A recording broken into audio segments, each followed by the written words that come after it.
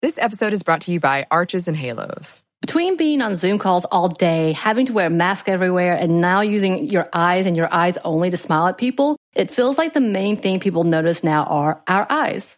Arches and Halos is our favorite line of brow products that are so easy to find, pick up, and with a few quick steps, you can have the most amazing brows ever. They have an amazing range of products from tweezers, razors, pencils, pomade, mousses, and gels. Find Arches and Halos on your next trip to Target and Walgreens. Arches and Halos, professional brow grooming. Be bold, be you. Xfinity XFi is more than just fast. It's internet that gives you peace of mind security. Because if it's connected, it's protected. Yeah, even your robot vacuum.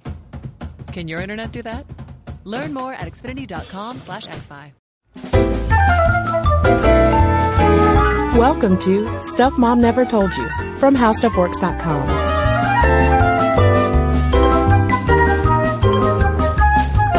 Hello and welcome to the podcast. I'm Kristen. And I'm Caroline. And Caroline, I have a selfish reason for wanting to do this episode on tattoos.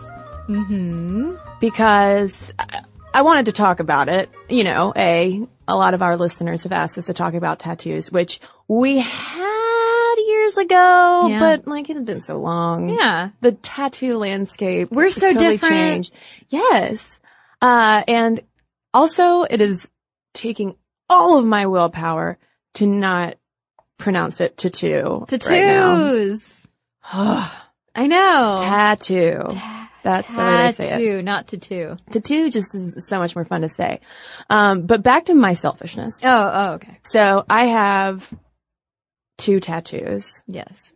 2 tattoos. See, it just sounds so much better. 2 tattoos, I know. Anyway, I'm off the tattoo train. So I have 2 tattoos, one on my wrist and one on my rib cage, and I really want a new tattoo. I've been wanting a new tattoo for a while, and it is time. Do you want big, small, colorful, black and white? I just want black and white, or I guess just black. And yeah. my skin's pretty pasty, so that's almost white. Both of my tattoos are only black, and I kind of like sticking with that motif. And I have an anchor on my wrist and a battleship on my ribs. So And she means the game Battleship. She totally doesn't mean an actual battleship. yeah, it's actually a scene from the movie Battleship. Or it's a scene from the 80s commercial with the 2 little boys playing Battleship. It's a huge back piece, actually. It's very intricate.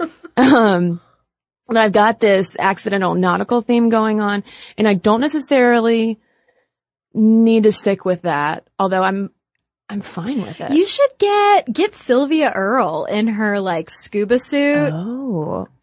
She's like under the battleship maybe she's exploring. Under the battleship, yeah. Oh, well, I gotta tell you, I really have been thinking about getting a bird of some sort. Put a bird on it? I want to put a bird on it. I want to put a bird on my body. Is that going to symbolize anything? Or? I want a bird, and I'm saying all of this in such great detail because, listeners, I am looking for suggestions. This is a thirsty explanation. You know you're going to get some. I hope so.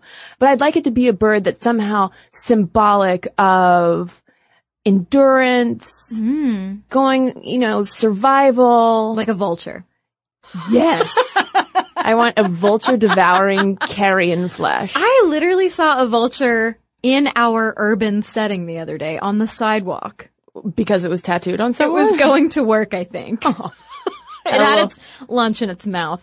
Holding a blackberry. I don't know. Well, are you thinking more, cause you've got powerful birds like the golden eagle. Oh God, no, not an eagle. Things like that. No, not with a flag behind it. Yeah. You know what? You're right. That'll be my belly piece. I've got my back piece and my belly piece. So that then I can learn how to like make my stomach do the wave so that the American flag can wave and the eagle can fly. Yeah. Golden eagles are way bigger than an American bald eagle though. No, I want a cool bird. I really want a cool bird. And any ornithologist. I think you're offending golden eagle lovers out there though. I think that you are defending golden eagles. I know. Why am I so defensive? I have no bird in this fight. Ooh, I like that. You're welcome. We're killing 2 birds with 1 stone, Oh. which I don't know that actually fits. But yeah, related.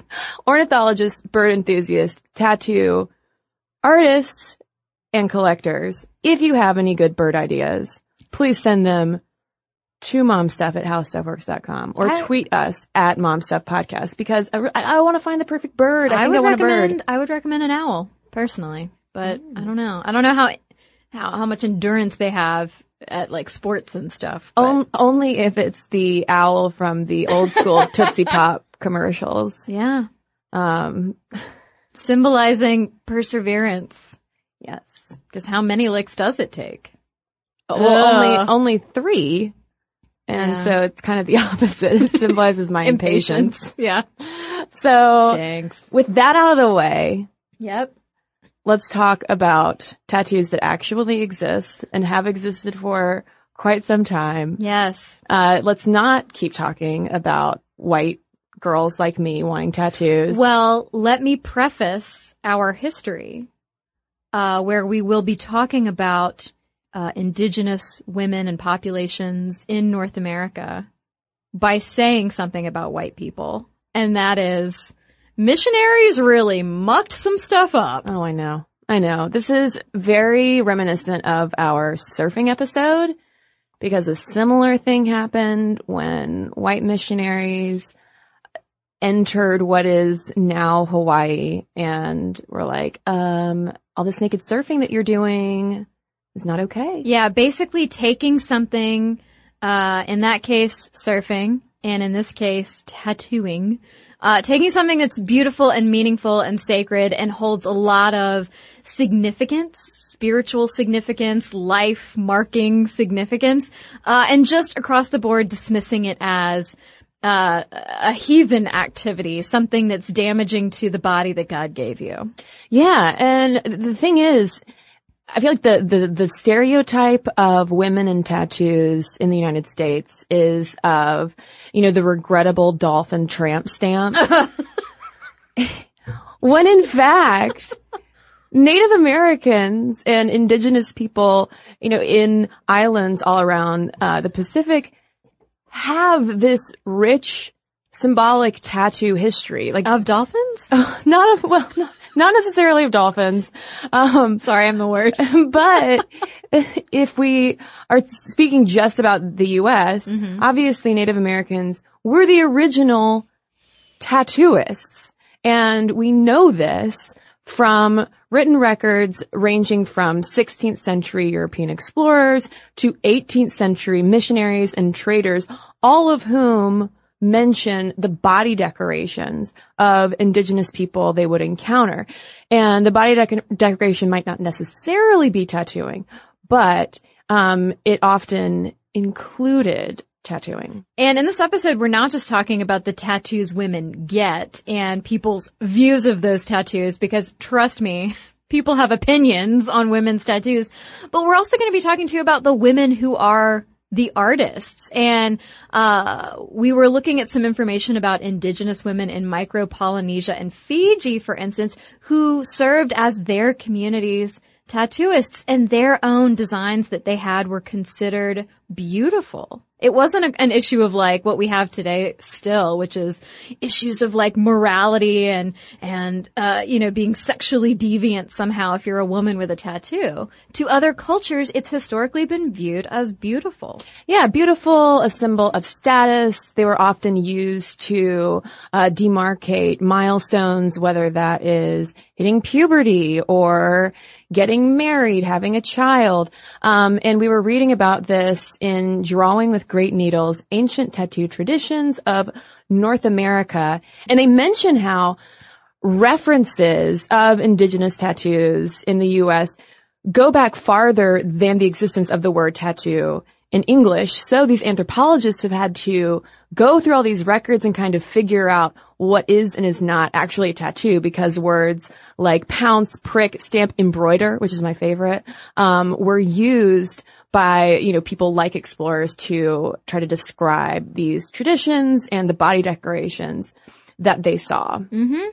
And women weren't tattooed as routinely as men were, but some definitely had some amazing and significant, socially significant tattoos. For instance, if you look at the Midwestern Osage tribe, which is also pronounced Wazazi, their women were selected to receive enormous tattoos that allowed them to, quote, trap the life force and manifest it on Earth in the form of a long life and a lot of grandbabies. Yeah, so apparently these Osage tattoos would kind of wrap all around these select women's bodies. Kind of like I just imagine I don't know, everything like coming into like your like all these lines meeting at your belly button, and you have like a ray of light that would then shoot out of it, and that's your life force.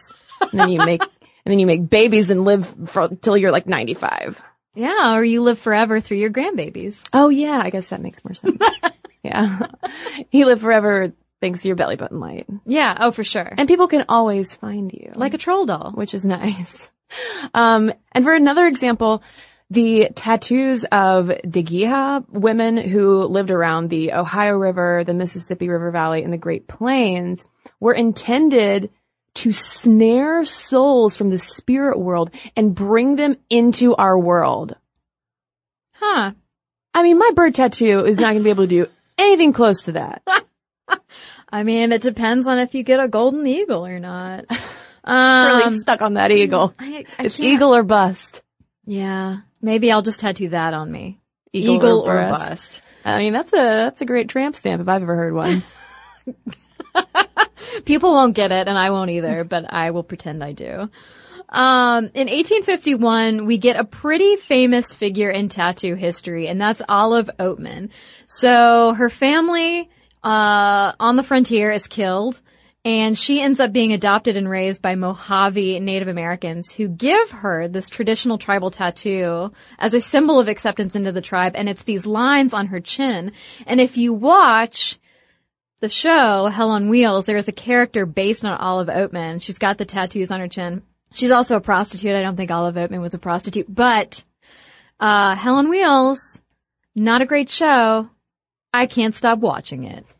But anyway, apparently Oatman was the first white American woman to have a tattoo, and people just have always been obsessed with her for good reason. I mean, it's not every day that you see, especially from 1851, a white woman with a face tattoo. Right. I mean, the image of this woman in Victorian clothing and dressed and her hair all done up just so, and then with these, like 5 or 6 straight lines that come out from her bottom lip all the way down across her chin to her neck. And if you want to learn more about Olive Oatman, Stuff You Missed in History Class has an episode all about her.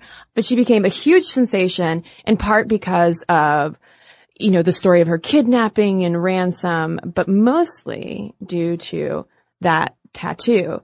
And like you said, many Native American tattooing traditions were non-existent by the 20th centuries because while Olive Oatman was, you know, super famous among white people, it was because they considered her kind of a freak for having this tattoo. And they certainly associated tattooing with savagery.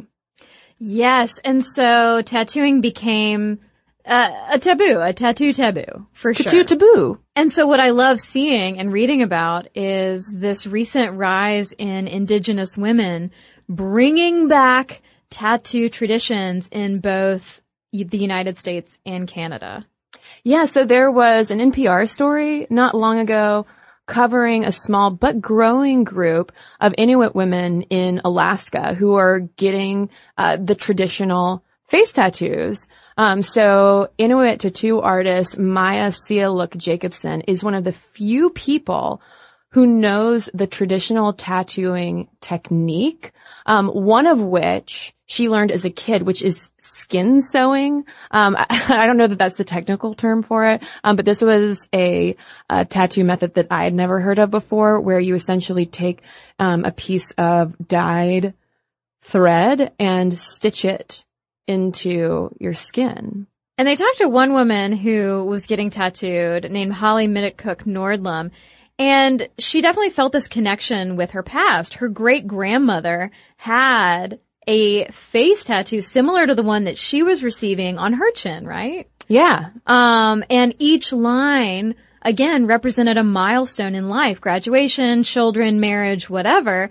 So these artists are working on bringing back that social, cultural, religious, and just really life significance to this body artwork. And even reviving the methods of tattooing has been a challenge because, as Jacobson told NPR, I mean, so many of these records have been lost, and she's had to piece together these techniques by, relying on what she was taught by her, Inuit family growing up. But then she was saying that, I forget what year it was, but there were, this group of Inuit mummies, women who had been mummified that were discovered. And she did all this research on the remains of their bodies to examine their tattoos and the ways that, and she kind of, worked backward to figure out just how they had, gotten that body modification done. And I'm not sure if these two groups of women know about each other, but the CBC in Canada highlighted how there's a similar Inuit tattoo revival happening many, many miles away from Alaska, in the Canadian territory Nunavut. And it's also being led and started by women. Yeah, and so traditionally women in this culture would have been selected to be tattooed at puberty. But can you imagine today the judgment that so many strangers would have looking at children like, oh, what are you doing to your child? You're defiling their skin. But so many people are working to reclaim that because it doesn't mean what traditionally white missionary type folks have imbued it with. Yeah, getting tattooed at puberty was simply a way to mark their transition into womanhood. And at this traditional Inuit tattoo project that the CBC reported on, 20 local women showed up to not only learn the techniques, but also get tattooed themselves. Some of them getting the traditional tattoos on parts of their bodies, like their hands and arms, and fewer, but some still getting the face tattoo. That's kind of the big news here that people are so surprised by, that women especially would willfully elect to get their faces tattooed. Yeah. Well, faces aren't the only things that freak people out when it comes to women getting tattoos. It's really like, historically, women getting tattoos at all. Well, and to me, it's pretty clear that since this is a form of body modification that was started by people of color who are also indigenous, is one of the reasons why it has taken so long for there to be this mainstreaming and an acceptance of, any body, but particularly a female body, and especially a white female body, to be considered not deviant if it is tattooed. Because, if we just look at the history of tattoos in the United States, we see that they were there and happening before white folks even got there. As soon as white folks got there and saw this body decoration, it was considered a sign of how, Native Americans were heathenistic and savage. And so, of course, it was something that should be outlawed. And so it's driven underground. And that connection is made all the more clear with Nora Hildebrand, who is the first circus sideshow tattoo lady who was essentially trying to ride Olive Oatman's coattails. Yeah, and she claimed that she was also tattooed by Native Americans. Was that a tall tale? Yeah, it was a tall tale. Her husband tattooed her. Okay, yeah. That was in the late 1880s, and I love the idea of, I'm gonna ride a fellow circus freak's coattails by also tattooing my face. Gotta make some money, honey. And something that I wasn't aware of was that also going on in the late 19th century was a trend among London and New York socialites to get very small, discreet, decorative tattoos, and that was okay. because it was hidden, it was small. And you were rich. Right. So you were kind of above reproach, but women who had a whole lot of ink done were considered a violation of nature. So, but did you read anything about what those tiny socialite tattoos were? No, I don't know too much about it, but listeners who want to learn more can consult Bodies of Subversion by Margot Mifflin, who was talking about that to the Atlantic magazine. I wonder if they got like little opera glasses. Or like a single white glove or something. I'm imagining them getting like a little tube of lipstick, maybe a half-smoked cigarette. So speaking of tattooed women and tattooed husbands and women getting into tattooing through their husband's interest in it, we've also got to talk about Maud Wagner. She was America's first known female tattooist. She was also, like these earlier women we mentioned, a circus attraction, but she met her beloved husband there and they had that tattoo connection. And I want to say that Gus Wagner, her future husband, like took a shine to her and he asked her out a few times and she finally relented when he was like, look, I will teach you how to give tattoos if you'll go on this date with me. Mm-hmm. And Maud was like, okay, Gus, let's do it. And they fell in love and they had a baby and that baby grew up to be another tattooist. But she never got tattooed herself. Well, I never met Lavetta Wagner. Oh, Lavetta. Lavetta. Yeah, which I believe that she was named Lavetta, to memorialize the love between Maud and Gus. Oh, can you feel the love tonight? I can. I definitely can. Well, and one of the reasons why Lavetta Wagner, who did grow up to become, a well-known tattooist in her own right, one reason she never got a tattoo maybe had a little bit to do with like, listen, mom's covered in tattoos. I'm not into that. But also I've read that after Gus died, since Maud had not allowed Gus to tattoo Lavetta for understandable reasons, Lavetta decided that if her dad had never been able to tattoo her, she wasn't going to let anyone else give her a tattoo. Oh. I know. Not even Maud? Not even Maud. Aw. Yeah. What a loving family. I know. Lavetta. Although how cool it had been for Maud to have given Lavetta like one of those heart, like mother tattoos. Yeah. From your ma? From your mom. From your mom. So if we jump forward a little bit to 1943, we meet Mildred Hull. She's cited as the only female tattooist in New York at the time, and she taught herself. Yeah, I mean that's the thing that you read about Mildred Hull, also known as the Queen of the Bowery, every time is that she didn't learn from a boyfriend or husband. And it's notable, yeah, that she like struck out on her own and sought out tattooing without the inspiration of any dude. But there's like a certain tone to it sometimes in some of the sources we were reading that reminded me of like the fake geek girl thing, where it's like, yeah, she's not like all those other girls who just, did it because dudes were doing it. She wasn't like a fake tattoo girl. She was the real deal. I mean, she was the real deal. I just think that it says something that a lot of these women are defined by their relationship or lack of relationship to men. Yeah, I mean, I guess in our timeline, in the story we're telling, it's really not as important how they got into it as the fact that they did get into it and that they were successful. I mean, it is worth noting that some of them were introduced to tattooing by men, but the women we're talking about were all successful in their own right. Yeah, I mean, and of course, it's also a very masculine subculture at this point. It's so far away from its original roots, a la surfing, where it was far more of an egalitarian affair. Yeah, and something beautiful and sacred for women to have as well. And I do love, though, side note, that Hull was a former chorus girl who tattooed debutantes and socialites. I know, and I bet I'd like to learn more about this little side hustle that she had, because I would suspect that those debutantes were maybe getting those small, discreet tattoos like we were thinking about with the socialites before them. Well, because what are you going to do if it shows through your wedding dress? Oh, well, we got to get to that in a little bit.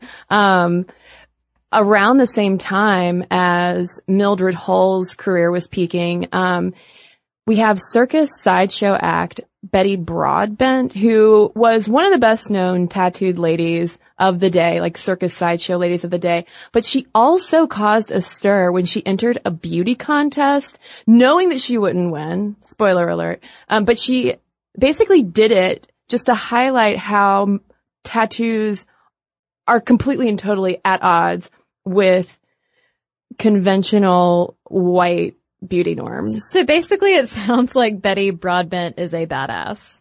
I mean, all these women are such badasses. Well, yeah, no, without a doubt. But like, here's a woman who's like almost spitefully entering a contest to be like, what? I'm a woman. I'm tattooed. These things aren't mutually exclusive. I'm still amazing and beautiful. Oh, totally. Deal with it. Yeah. Society. I know. Betty Broadbent definitely sounds like a lady you would not want to mess with. This episode is brought to you by Arches and Halos. Between being on video calls all day, having to wear masks everywhere, and now using our eyes and only our eyes to smile at people, it feels like the main thing people notice now are our eyes. Arches and Halos is our favorite brow products that is so easy to find, pick up, and with a few quick steps have the most amazing brows ever. They have professional quality products at the perfect price point. Celebrity makeup artists use Arches and Halos because of how well done the formulas are, and they are half the price of department store brands. They have 8 color shades to choose from, everything from sunny blonde to auburn to charcoal. Everyone is represented. They cater to women and men of all brow shapes and sizes. Embrace your natural brow. And they're all about individuality. Brow tools for all looks and style needs. You can use for dramatic or natural look. They have an amazing range of products, too, from tweezers, razors, pencils, pomade, mousses, gels, all kinds of things. Find Arches and Halos on your next trip to Target and Walgreens. Arches and Halos Professional Brow Grooming. Be bold, be you. This episode is brought to you by BetterHelp. So we know, listeners, it's been rough for a lot of people out there, and we've been very open about our experiences with therapy and how it's been so helpful for us in the past and in the present. And because of that, we wanted to highlight a service that we think might be of help to you all, BetterHelp, which offers licensed online counselors who are trained to listen and to help. You can talk with your counselors in a private online environment at your own convenience from wherever you're comfortable. And BetterHelp counselors have expertise in a broad range of areas. They can give you access to help that might not be available in your area. And you just have to fill out a questionnaire to help assess your specific needs and then get matched with a counselor in under 48 hours. BetterHelp is an affordable option, and our listeners get 10% off your first month with a discount code MOMSTUFF.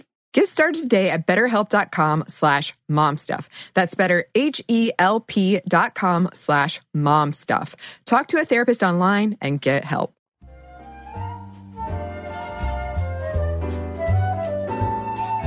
And then as if tattooing culture of that day wasn't masculine focused enough, around World War II, it starts to be more associated with the rise of biker culture. So now it's not just like men versus women, masculine versus feminine. It's also got the subtext of like almost kind of a dangerous, kind of scary masculinity that wasn't necessarily so friendly to women or people of color. Well, and also at this time, tattooing in a lot of places was downright illegal, a situation which was not helped in 1961 when a hepatitis C outbreak shut down all tattooing in New York. And by the way, tattooing was not officially legalized in New York until 1997. Oh, well, tattooing in South Carolina wasn't legalized until maybe not even 10 years ago when my friends, because I went to the University of South Carolina my freshman year of college, and all my friends who wanted tattoos had to drive across the border to Charlotte, North Carolina if they wanted to get tattoos. And they were inevitably always terrible. It was some like Chinese character that meant nothing to them. That's not the fault of the tattoo artists, however. That's just bad judgment from my drunk friends at college. Do you have any idea why South Carolina held out so long? Is it just sort of like Bible Belt politics? I think it has a lot to do. I don't know any like specifics, but I think it has a lot to do with the hyper both conservative and religious culture that is in South Carolina, because you have to keep in mind that when you and I were in college, Kristen, there was a movement among evangelical Christians in South Carolina to again secede from the Union. And so I think not only was it concerns over health and safety, nobody wanted a Hep C outbreak, hepatitis outbreak. Nobody wanted to spread any other types of diseases, but I think that there was definitely a moralistic component as well. Well, and I remember very clearly growing up and going to church with my family and hearing, the passage in Leviticus in the Old Testament, the Bible, being cited as, thou shalt not, modify your body with tattoos is not a direct quote. Well, sure, exactly. I had a friend of mine, she and I went in like 7th, 8th grade to a big music festival here in Atlanta, and you could get henna tattoos. And I didn't think anything of it. I was really excited. She was really excited. We got, stupid henna tattoos all over ourselves. But she got hers where she could hide it.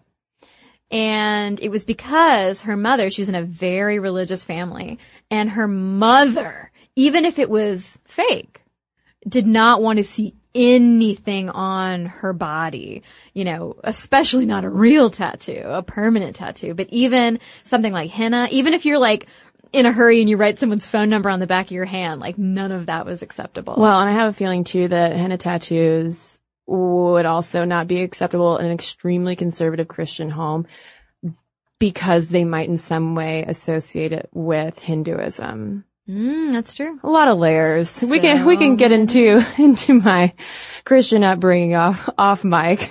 But if we go back to hepatitis C in the 60s,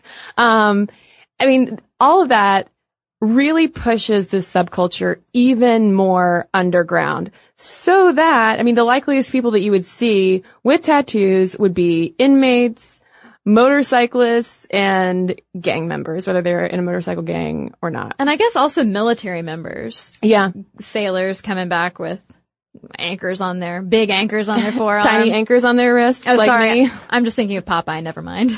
But and that is one big reason, sailors, and military men in the South Pacific because of World War II. That definitely, is one of the reasons. That's definitely one of the ways that tattooing, made its way back to the mainland. Yes. It was shipped here by sailors. Sailors shipped it here. And we do, in the late 60s and 70s, we do see a tattoo renaissance that moves tattoos outside of, those darker, more dangerous subcultures of illegal tattooing and bikers. And circuses. And also apologies to bikers out there. I have nothing against you, really. I'm just reporting on attitudes. I'm sure you're all lovely. But we also get, just like the subcultures of the 60s and 70s that are sort of taking over pop culture. Yeah, counterculture, baby. So speaking to the New York Times in 2001, Lyle Tuttle, who is a legendary tattooist in San Francisco, who's been credited with popularizing modern tattooing, told the paper, and I have to direct quote this because it just shouldn't be paraphrased.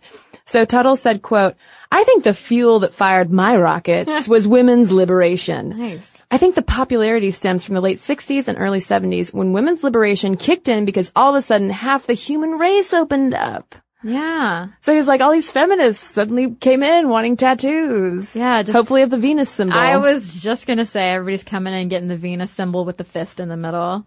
And by the time we hit the 90s, tattoos are definitely becoming more mainstream, but they're still associated with more subversive attitudes. And Margot Mifflin, who wrote Bodies of Subversion, if I can say all of that correctly, said that she saw that tattooing was an amazing barometer of women's dreams and fears and passions at that time. She said it was a period when body issues were at a peak of controversy at the end of the culture wars. And Mifflin was really, she was absolutely correct, and she was tapping straight into what would become even more of a zeitgeist. Yeah, in the 90s, could you say that even though tattoos are becoming more mainstream, but they're still subversive, this was another way for another round of feminists to set themselves apart? Absolutely. I mean, it's still, a conversation that comes up around, agency and feminism and empowerment. Yeah, sure. Today. And in fact, in 2012, a Harris poll found that for the very first time, there are more American women than men who have tattoos. So 23% of American women and 19% of American men who were polled, have a tattoo. At the same time, research also finds that women are likelier to seek tattoo removal and or experience tattoo regret. But I have a feeling that some of that might have to do with what we're going to talk about later in the episode, which is how women's bodies, even still today, are judged if they have visible tattoos. Yeah, and I think it's the lingering gender norms and implications that come along with tattoos that perhaps this is just a theory, that perhaps that maybe as women get older and their lives change, maybe they're having children, maybe they do face more body shaming from other people. Yeah, I mean, because there's, at every stage of, what society expects to be a woman's life, having a tattoo is subversive. Think about a mother with a tattoo. What? I mean, I always remember, when I was younger, anytime tattoos would come up, it would be the thing of like, well, if you have kids, would you want your kids to see a tattoo? Or when you're a grandmother, would you want that wrinkly old tattoo on you? What will the kids think? Would you want that when you're getting married? They'll probably just think it's normal since you're their mom, right? Yeah. Is that the logical thing? They'll be like, cool, mom. Yeah, my mom's pretty cool. Or they'll rebel and be like, tattoos are subversive. I don't know what a kid says. Well, and it's just considered so unfeminine, or at least was, like, right up until, seriously, like, I don't know, like 10 years ago, maybe. Yeah, well, my friend Miranda has a giant piece on one of her arms that's a whole bunch of beautiful flowers. It's really colorful. It's gorgeous. And hearkening back to tattooing's roots in this country of signifying major life moments and relationships, each flower is the favorite flower of an important woman in her life. Her grandmother's, her mom, her best friends. And I love that. But when she was getting this piece done, her mother did say, like, what are you gonna do when you're old? And Miranda was like, well, I'm gonna be an old lady with tattoos is what's gonna happen, I guess. Yeah. Deal with it. Yeah. Well, and I also have to shout out one of mine and the internet's favorite tattoos of late, which happened in 2015 when Rachel Fink got a Notorious RBG Ruth Bader Ginsburg tattoo on her arm. And it went viral. CNN covered it. Just so hilarious. And if CNN covers it, then you know it's news. That's right. This episode is brought to you by CNN. But if Rachel Fink had been getting a Notorious RBG tattoo leading up to the 1980s, although that wouldn't... When did RBG get on the Supreme Court? During the Clinton administration. Much later, yeah. So that wouldn't have made any sense. But still, she was practicing law. Maybe she was an early fan. She was a badass. Yeah. Yeah. She didn't wait to be a badass until the 90s. So let's go back to, Rachel Fink, who is, probably not born yet at this time, she is getting a tattoo in utero of the law student Ruth Bader Ginsburg. Correct. Okay, cool. That fetus. Yes. Would have been advised by tattoo artists against getting such a large piece of work done. Because, genuinely or not, they were concerned about the stigma that women with a lot of art would face. Yeah, it's kind of the same way of, going in there drunk and being like, I want a dolphin on my lower back. I want a Lisa Frank dolphin. Yes, and the tattoo artist would probably say, if he or she is responsible, would probably say, you are drunk. I don't know that that's a great idea. Also, you're bleeding a lot because you've been drinking and your blood is thinner. Yeah. For a lot of reasons, I'm not going to do that tattoo. But you might not like what people think about it. And this is something that Beverly Yen Thompson explores in her book, Covered in Ink, Tattoos, Women, and the Politics of the Body. And she interviews a lot of women who were part of the subculture when it was, still very much underground. But even today, heavily tattooed women, or even just women with a visible tattoo, still catch all sorts of unwanted comments, questions, come-ons, and touching as a result of their ink. And this was something that I asked Stuff Mom Never Told You fans about on Facebook, whether this was something they ever experienced. And yes was the overwhelming answer. Yeah. Because it's almost as if people think that the personal expression and art that a tattoo is, like, as soon as that is on a woman's body and it's visible and she's in public, she is rendered just open and welcome to for public consumption. Like, we somehow got it for them in the same way that people will pet baby bumps. I was literally just gonna say that. It's like whenever something about your physical being is different than the quote-unquote norm, go with me with the quote-unquote part, people feel like it's somehow not a part of you and they can just touch it. Yeah. And it really, like, my pulse is elevated now because I'm just picturing, like, if I had a visible tattoo and someone just came and touched it, how quickly I would throat punch them. Yeah, and saying things like, oh, why would you get those tattoos? You're such a pretty girl. I just, like, I can hear that in my mother's voice because she would absolutely say that. In the same way that someone, like a stranger, will stop a pregnant woman at a sushi bar and be like, wait, but what about baby? Well, yeah, I mean, and one thing that Thompson talks about is that despite how mainstream and very middle class tattoos have become, it's like a hipster staple to have a tattoo, right? They are still associated with a degree of criminality, especially for men, but sexual deviance for women. And that's part of the whole, like, touching, and by virtue of having a tattoo, you're required to answer my questions about it, which is also very violating. Well, and just this idea that women who have a lot of tattoos, similar to women who have a lot of visible piercings, that they're somehow kinkier, are more down for casual sex, are just gonna be interested in any male who walks up to them. Is just waiting to go home with you. We don't even have to go home. We just do it right here. Who cares? I've got a tattoo. I'm crazy. Do it? You mean get ice cream? Yes, that's what some people call it.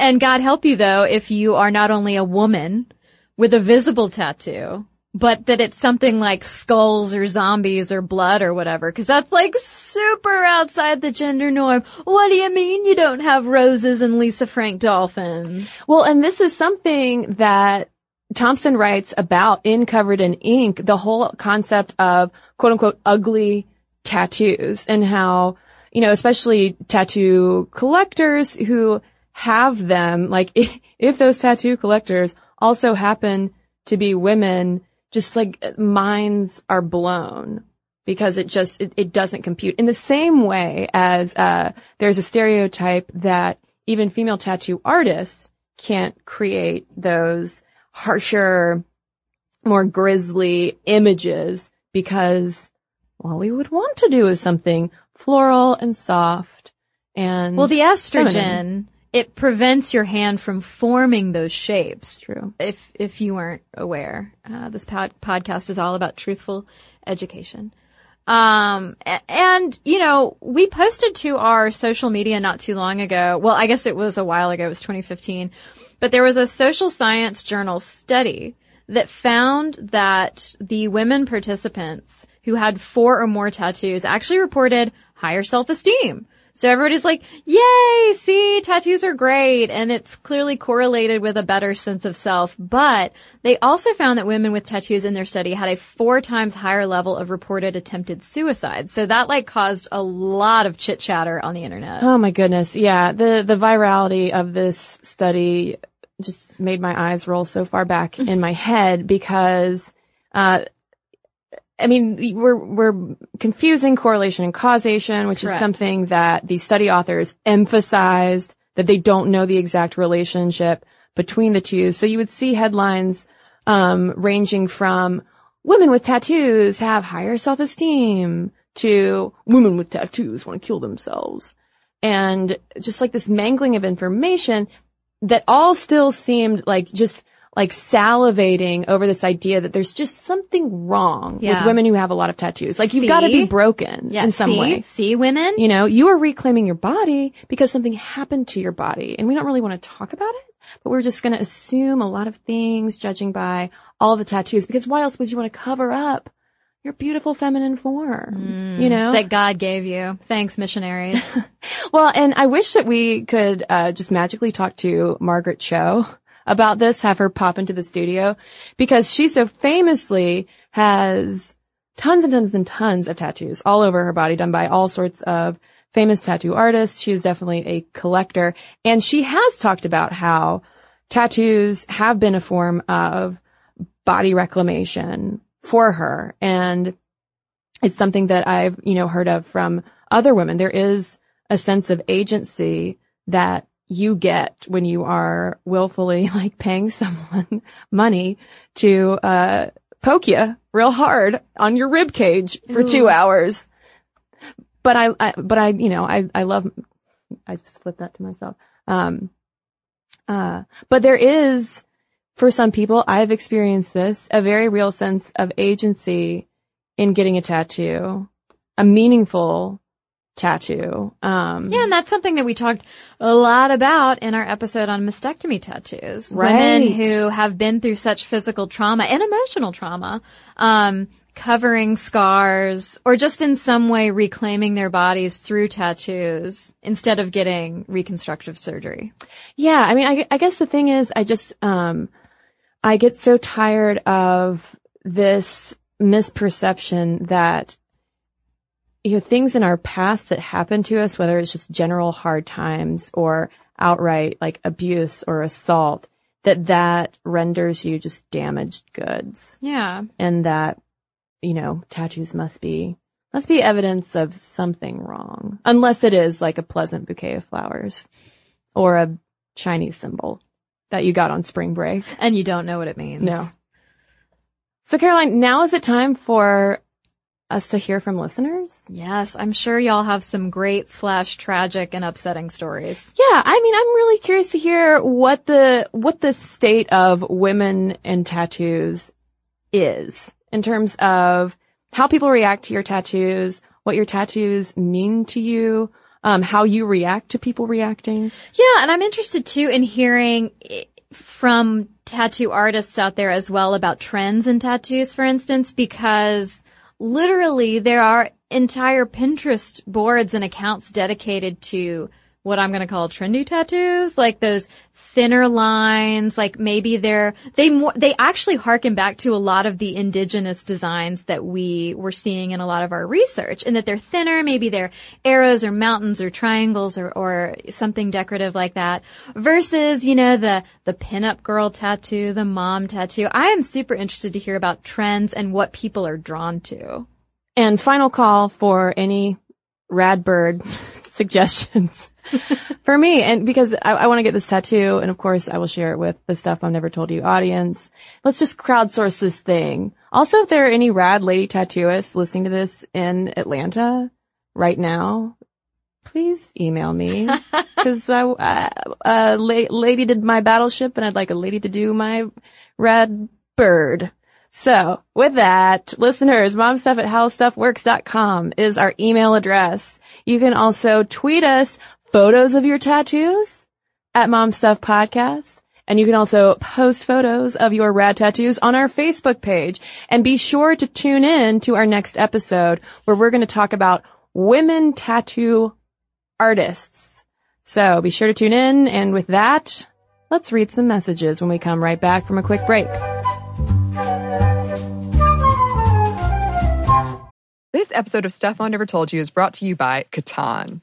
This summer looks a lot different than most. We're staying at home for the most part, and many events we usually look forward to are canceled. We find ourselves looking for new activities to enjoy at home. Catan is a board game for 3 to 4 players, ages 10 and up. Although many younger kids can play with initial adult guidance, it's a great way to keep families engaged and off screens, even if it is just for a little while. And those opportunities are hard to come by. Unlike the roll your dice, move your mice games, this is a little different. What are your experiences? The first time I played Catan was at our office game night. And it was so fun. It was quick to pick up. It was easy. It was social. We made it really competitive because we're a competitive group, but you don't have to. And what I thought was just going to be a short game among friends turned into an epic game night that we shall remember forever. Hours we played, hours. And yes, I lost, but I had fun. You had fun. Well, obviously it keeps you really social. And like you said, it is really easy to pick up, which is really nice right now. This year is the 25th anniversary of Catan. Get Catan at catanshop.com/mom. Listeners of the podcast get 10% off the original base game Catan by using the promo code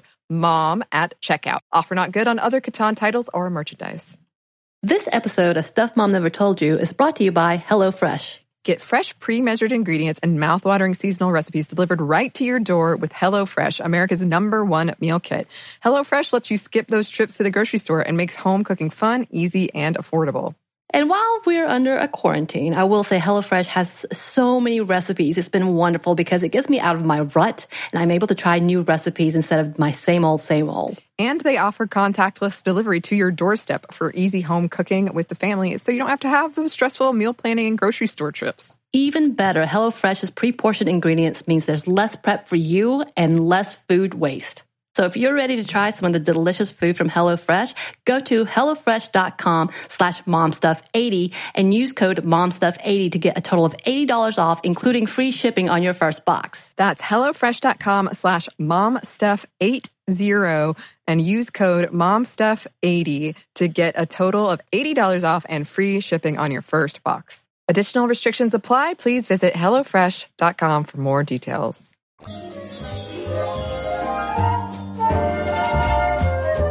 So I have a letter here from Amy in which she references our slightly long ago episode on the white Marmorian flock, which we referenced in our episode on Boston marriages. Amy says, I'm writing to say that I share a number of striking connections with this group of fabulous women. I'm a sculpture student at the Rhode Island School of Design. I've always been drawn to classical sculpture and had a desire to learn stone carving. This past semester, I decided to study abroad in Rome, and because I couldn't get enough of Italian culture and life, I decided to stay for the summer. I spent this semester learning how to carve marble with a funerary monument carver in Guidonia, Italy, and currently I have an internship in Assisi, Italy at a marble carving studio to further my education. I'm learning traditional techniques of copying plaster models in marble using a pantograph. I say pantograph like I know what that is. Amy goes on to say, additionally, while listening to the podcast, I did a brief Google search on some of the artists in the group. I typed Harriet Hosmer's name into Google Images, and the first sculpture to come up was her sculpture of Beatrice Cenci. Coincidentally, I lived and studied in the Palazzo Cenci in Rome during my semester abroad. It is the original home that Beatrice lived in until she killed her father. There are even some original frescoes still surviving in the Palazzo. I was very excited by all of these connections and would love to do more research on these women. Amy, I hope you do. They are fascinating. I love the white Marmorian flock. They are badass artist ladies. And so thank you for your letter. Well, I've got a letter here from Megan in response to our episode Part 1 on librarians. And Megan is writing us from the American Library Association. So that makes me really happy. So Megan writes, when I'm not listening to podcasts, and sometimes when I am, I actually work promoting libraries and librarians at the American Library Association on our public awareness and advocacy campaign, Libraries Transform. I'm also a librarian, and I hope to get a job out in library land working in youth services, which is something ALA totally knows and encourages. And yes, I rock a ModCloth wardrobe and have vintage home decor. One of the very first classes I took in library school was a class on the history of libraries and librarianship, hence Melville Dewey certainly made an appearance. The good news is that my textbook did point out that he was a womanizing creep, so while he did do a lot for our profession and started the association I work for, I've never harbored any illusions about him. On a side note, I like that you noted how he wanted to shorten words and use shorthand, one great example of which is his name, which he changed from Melville, spelled V-I-L-L-E, to Melville, V-I-L. Also, if you want to use a cataloging system for your podcast but want to avoid Dewey, you can go with the Library of Congress classification instead. Well, thank you so much, Megan, and I hope you enjoyed part 2. And also, speaking of libraries, we had a couple of librarians on Facebook mention a very important thing that we really did not cover at all in our 2-parter history, that librarians are certainly not just book slingers. There are librarians that don't even deal with books at all. So now I feel like we've got a part 3 that we need to do. 3, 4, 7, 10. I mean, I'll do them. I'm happy to do them. So with that, listeners, send us your letters. momstuff@howstuffworks.com is our email address. And for links to all of our social media, as well as all of our blogs, videos, and podcasts with our sources so you can learn more about women and tattoos, head on over to stuffmomnevertoldyou.com. For more on this and thousands of other topics, visit howstuffworks.com.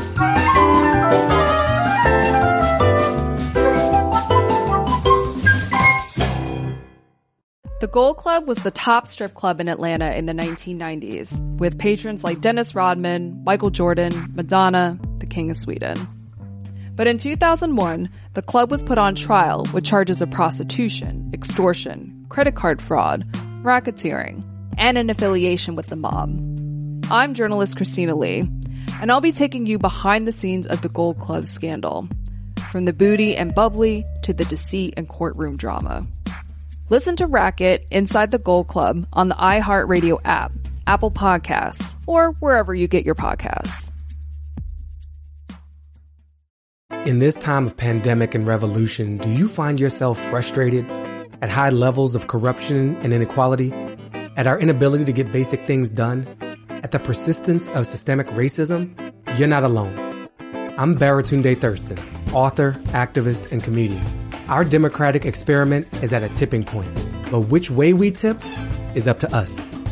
Listen to How to Citizen with Baratunde on the iHeartRadio app, Apple Podcasts, or wherever you listen to podcasts.